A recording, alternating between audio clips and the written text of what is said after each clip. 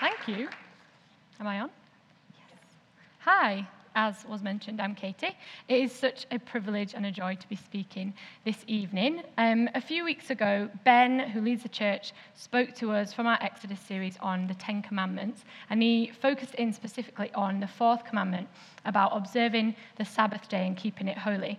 And this message is something of a follow-up to that one, a part two, if you will. I'm really looking forward to it because this is something that Jesus has been talking to me about over the last year. It's something that I've gone on a bit of a journey with myself. So as well as what God has to say through the passage, I feel like I've got a bit of a testimony in this that I'd love to share with you guys. So if you heard it a few weeks ago and you were inspired and you diligently went away and made some changes and set some things in motion, then consider this just an encouragement and something that will spur you on in your conviction to pursue a Sabbath, a rest day with God. If you heard it and you thought, that's such a great message, and then life happened, as it always does, and you forgot, then don't worry. This is a gentle reminder and encouragement from God that this is something he wants to talk to us as a church about at the minute. And if you weren't here 3 weeks ago, then you're just thinking, what are you on about? Get on with it. So I will begin.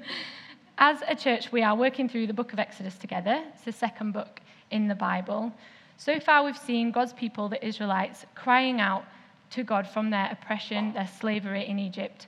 We've seen them delivered through a series of miracles into a wilderness where God is with them, he's providing for them, he's teaching them who he is, what he's like, and what it is to live with him and for him.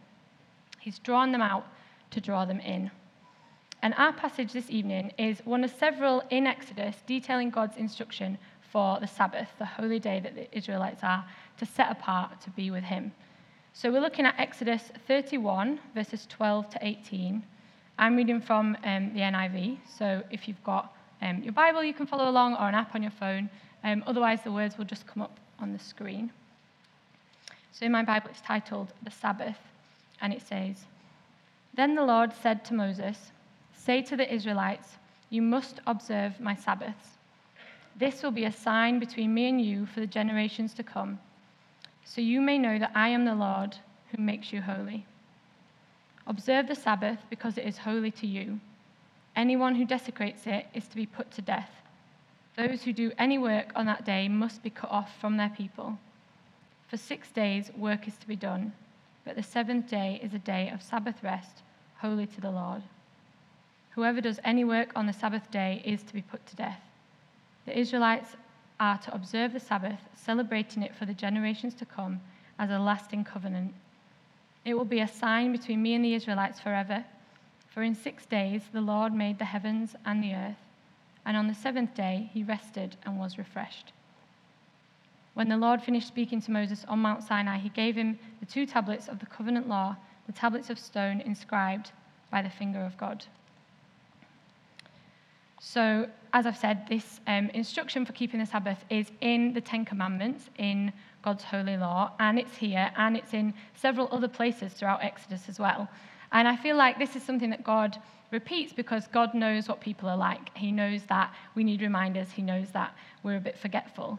And especially when we consider where the Israelites have just come from, they've come from 400 years of slavery. This is not something they're used to. The concept of a day off and the concept of rest is not something known to them. They have been worked brutally hard by cruel masters and not allowed any time for rest. So this is something that God really wants to get across to them, that this is part of what life with him looks like, that the life that he has called them into is dramatically different, incredibly different from the life that they've left. And I think that's kind of similar for us as well this evening. If you're anything like me, then this is not something that comes naturally, and I feel like our culture equally doesn't celebrate rest. Rest is seen as a weakness, and just keeping on going forever and being very busy is seen as a strength. So I think that by his Spirit tonight, Jesus wants to remind us and prompt us again that this is something that's important to him, and it's something that he wants us to enjoy. There are 3 things that stand out to me when I look at this passage about what the Sabbath is and about how we are to approach it.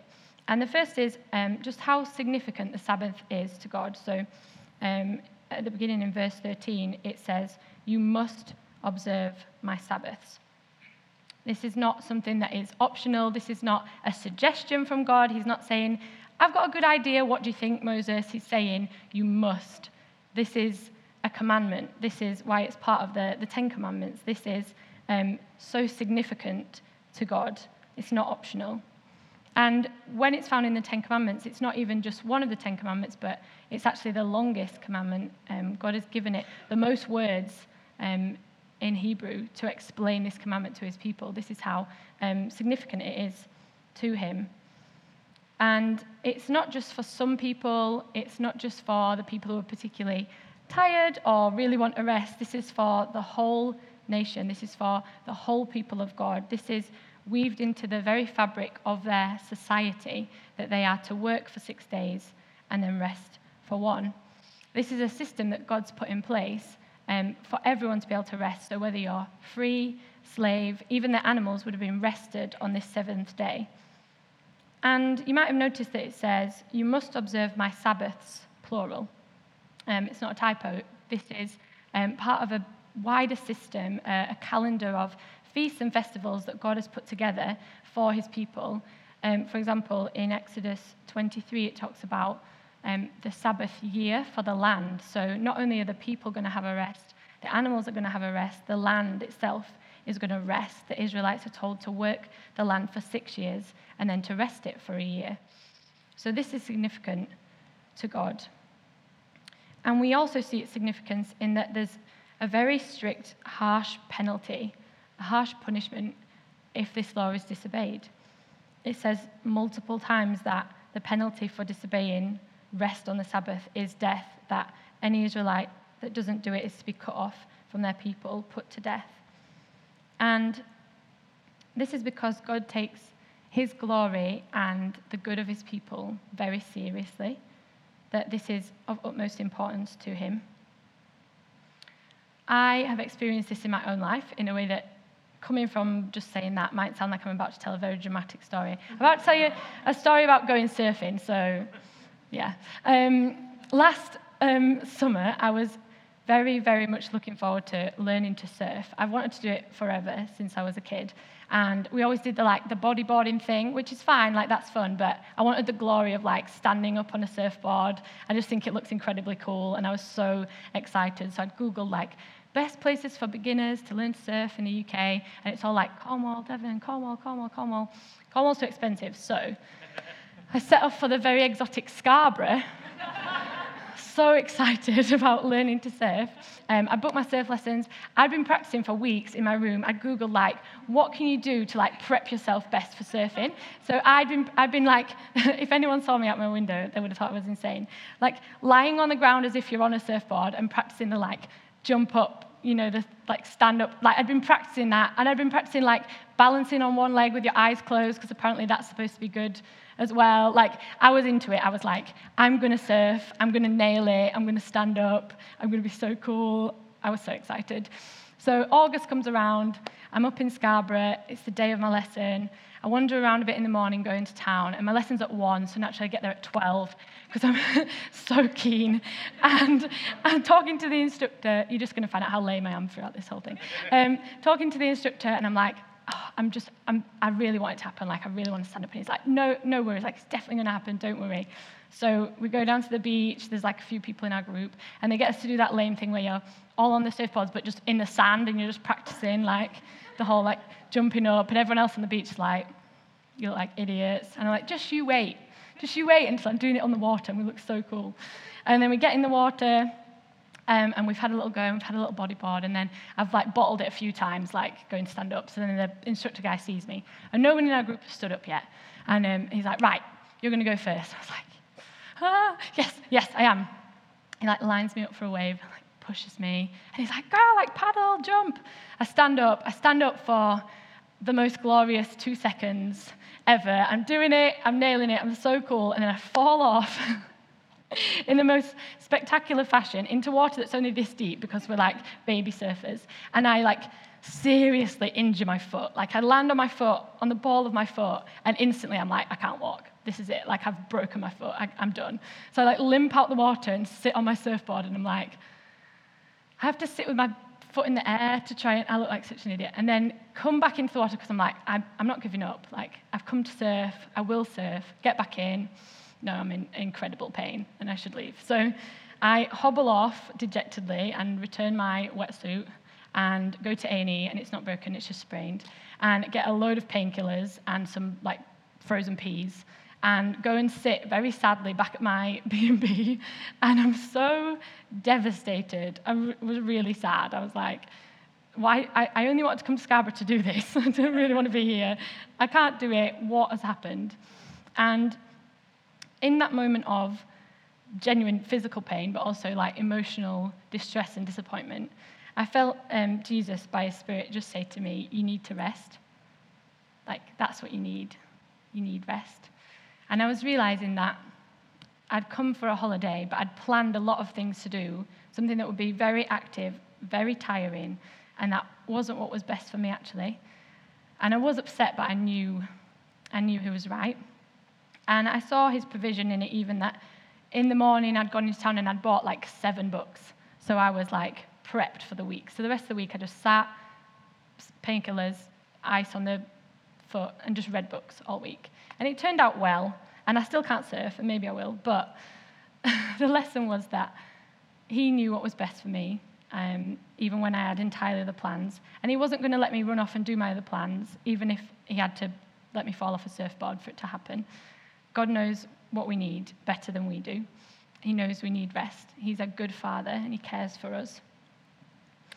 And my question for you this evening is, are you a little bit like I was, heading for a kind of emergency stop in your life?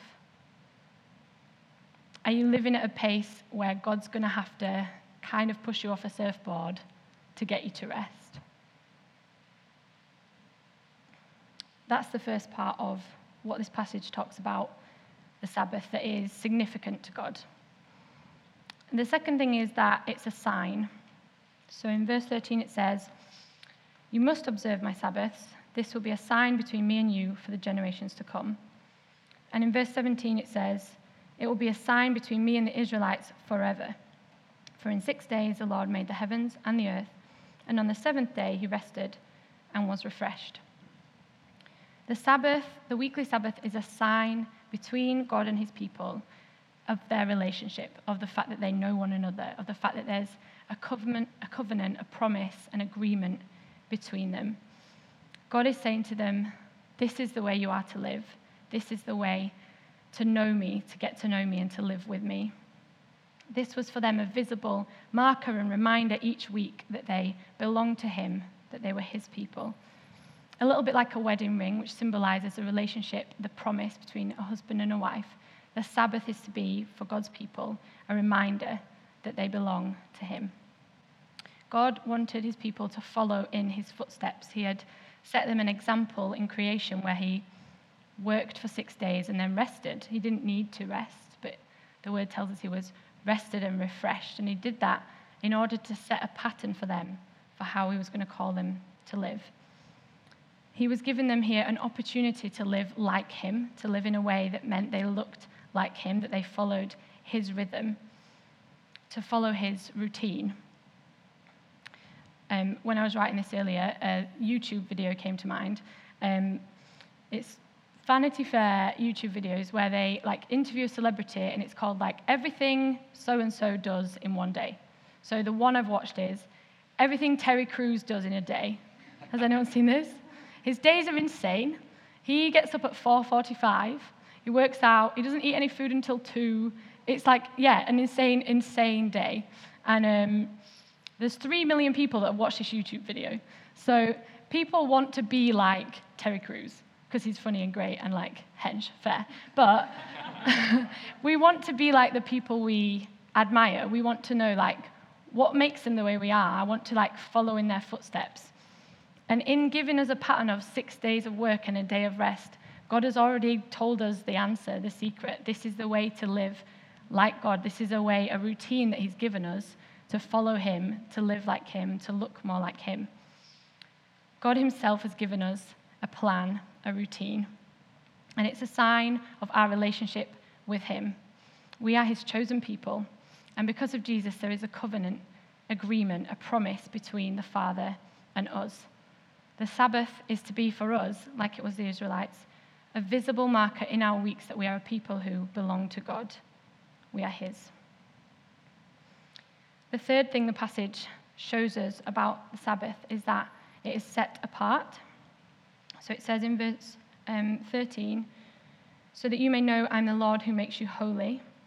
Verse 14 says, observe the Sabbath because it's holy to you. And in verse 15 it says, for 6 days work is to be done, but the seventh day is a day of Sabbath rest, holy to the Lord. God is holy, and to be holy is to be set apart, to be distinct. Holy means the things belonging to God, the things of him, sacred things. So the Sabbath is a day set apart, belonging to God. So the Israelites were commanded to rest from their work and to make space for worship, to get to know God. He had always desired for himself a people, and he wanted a people that didn't look like any other people. He wanted a people who were set apart for his purpose, to know him, and distinct from all the nations around them. And so he built the Sabbath day into their way of life to remind them that that's what they were called to be, that they were called to holiness, to be set apart. Every 7 days they would do things differently from the 6 days that had gone before, and it would remind them again that they were different. They were set apart, and they acted it out on the Sabbath. And the plan was that if you were to go and visit and walk into the Israelites' camp on the Sabbath, you would be able to tell that it was the Sabbath. It wouldn't feel like any other day. It would feel different. You wouldn't see anyone working in the fields. People would be resting. The animals would be contentedly grazing or away in their barns. There'd be children playing. There'd be the smell of the offerings from the tabernacle, the smell of meat. It would smell good. There'd be maybe the sounds of singing. Maybe they'd be singing the song that they sang when God brought them through the Red Sea. I think it would feel a little bit like a cross between a Spanish siesta, if you've ever been to Spain and the shop's all shut and it goes really quiet for the afternoon, which as a kid just like baffled me, and I was like, why can't I get an ice cream? I don't understand what's going on. I think it would be a bit of a cross between a holy version, a God-focused version of that, and like a bank holiday barbecue. So you'd have the meat, you've got people are relaxed, it feels different. I think that's what it would have felt like on Sabbath in the camp. And I don't think we're really used to this, other than maybe bank holidays or holidays in Spain. Our culture is now 24/7. We've got McDonald's telling us that if we're awake, they're awake. You can go and get a Big Mac whenever you want one, 24 hours. We're not really used to this pattern of work and then rest. We can be entertained at any hour. You can just switch on Netflix. There used to be a time when there was no TV in the middle of the night. I don't know if I remember that time, but I know there was that time. And now we can do whatever we want all the time. And that's not the pattern that God's set out for us. He's set out times of work and times of rest. And I realized that I haven't really learned this lesson. It's something that I wanted to get my head into, that kind of headspace of work time and rest time. And I realized that I've been carrying around my bag, which is my work bag. That was kind of the only bag I ever carried around anywhere, really, 7 days a week, which when I'm carrying around my work bag, I accidentally think of work things. Or, it's just got that kind of connotation. So to try and help me get into a day off, Sabbath, weekend headspace, I bought myself, and I brought it to show you. Are you ready for a prop? It's exciting. A weekend bag. Yeah, I know. Look at it. Yeah, you can applaud the weekend bag. Yeah. I'm going to put it on and everything. Look at it. Look. Isn't it fun? It's way more fun than my work bag.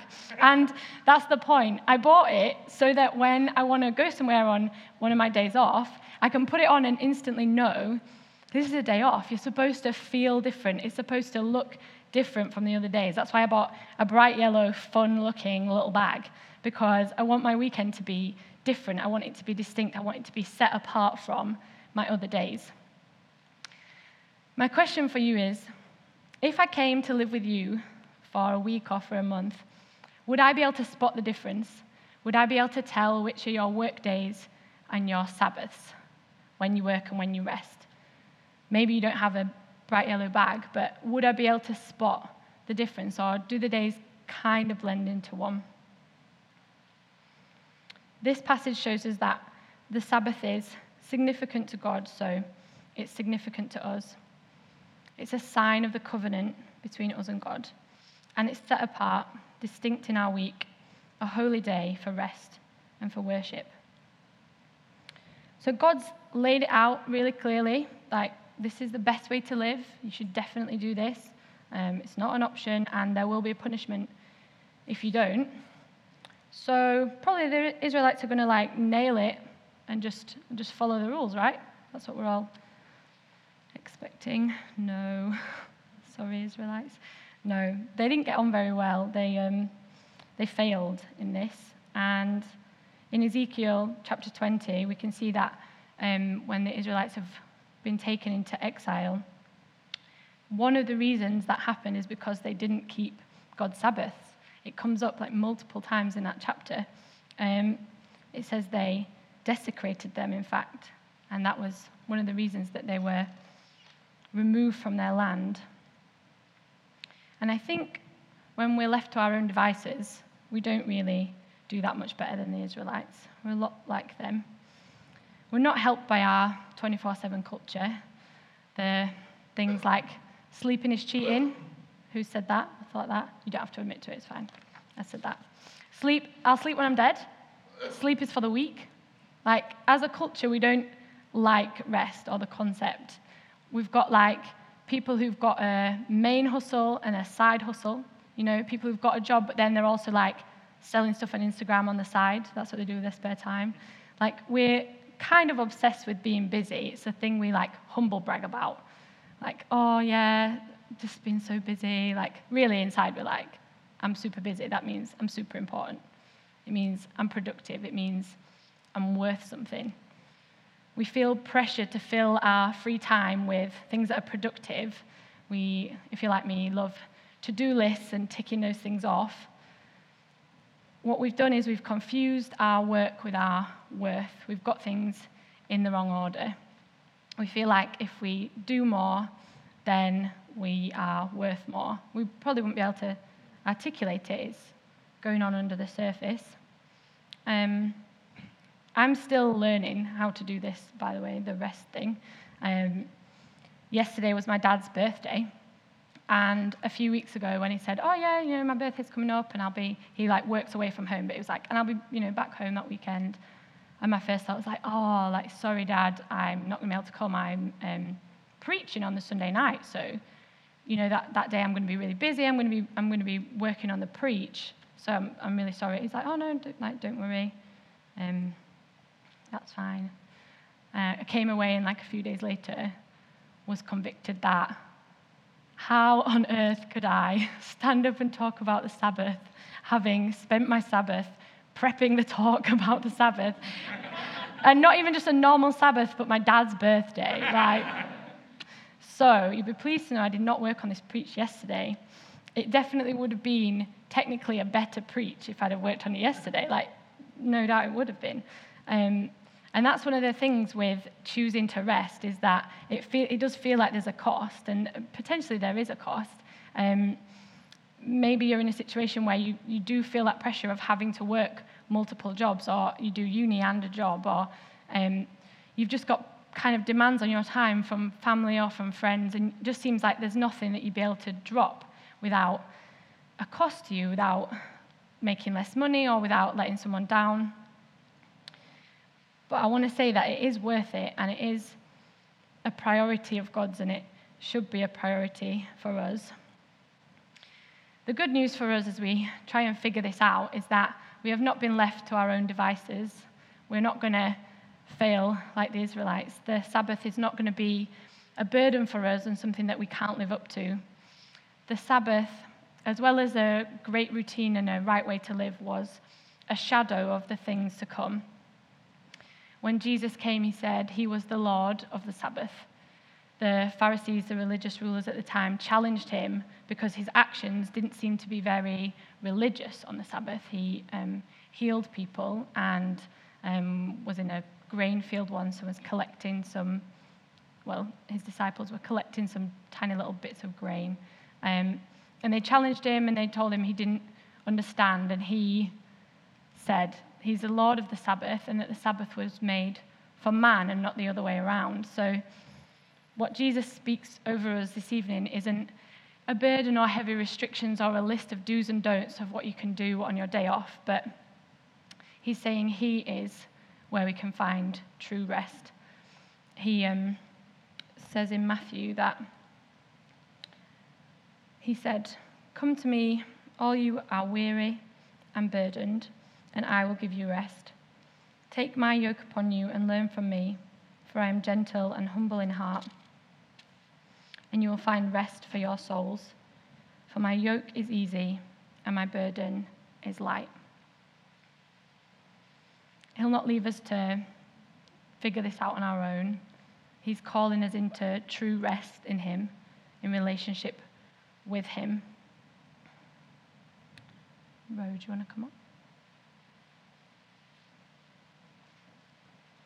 We're looking at the story of Exodus and how the people of God have been delivered and brought into relationship with him. The Father is now writing for us our own Exodus story. We are the people of God.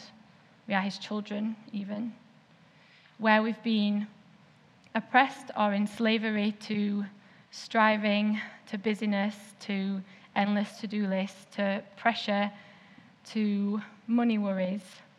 He has delivered us if we know him. He longs to provide for us and teach us who he is and how we are to live well with us. He's drawn us out of our slavery to endless busyness, to draw us in to rest through Jesus. I just want to share with you the final thing before we sing about the most restful day I experienced in October. And I think I went into it a bit confused about what would be restful for me. So I often think that rest would be just like vegging out, stick something on Netflix, just don't move for a few hours, like don't have to talk to anyone. But this day I had a real urge to be outside and to go for a walk. And so I drove up to the Peak District and I went for a walk in one of my favourite places. I went for a walk up Mam Tor near Castleton, and it was the most refreshing day. The sun was shining. My favourite thing that happens there is people are like paragliding off the hills and the birds were singing. There weren't very many people. And I got to walk and clear my head and be outside. And I got to sing out loud to Jesus walking around in beautiful countryside. And it was honestly so restful and refreshing. And I had another day off work after that, and then I came back to work. And it felt like I was coming up from underwater. I was so refreshed. Everything had been slowed down. People's voices sounded further away. It felt like way more restful than any 24-hour period could have been. And I say that not to say, oh, wow, I had a really restful day one time. But it gave me faith for what God can do with 24 hours where we lay other things down and focus on him. And I wanted to share it to increase your faith where it might be a difficult decision to try and build in a Sabbath where things feel busy. He can use it and bless it in a way that's supernatural and doesn't make sense for just 24 hours. That's what I think he wants to start doing with us.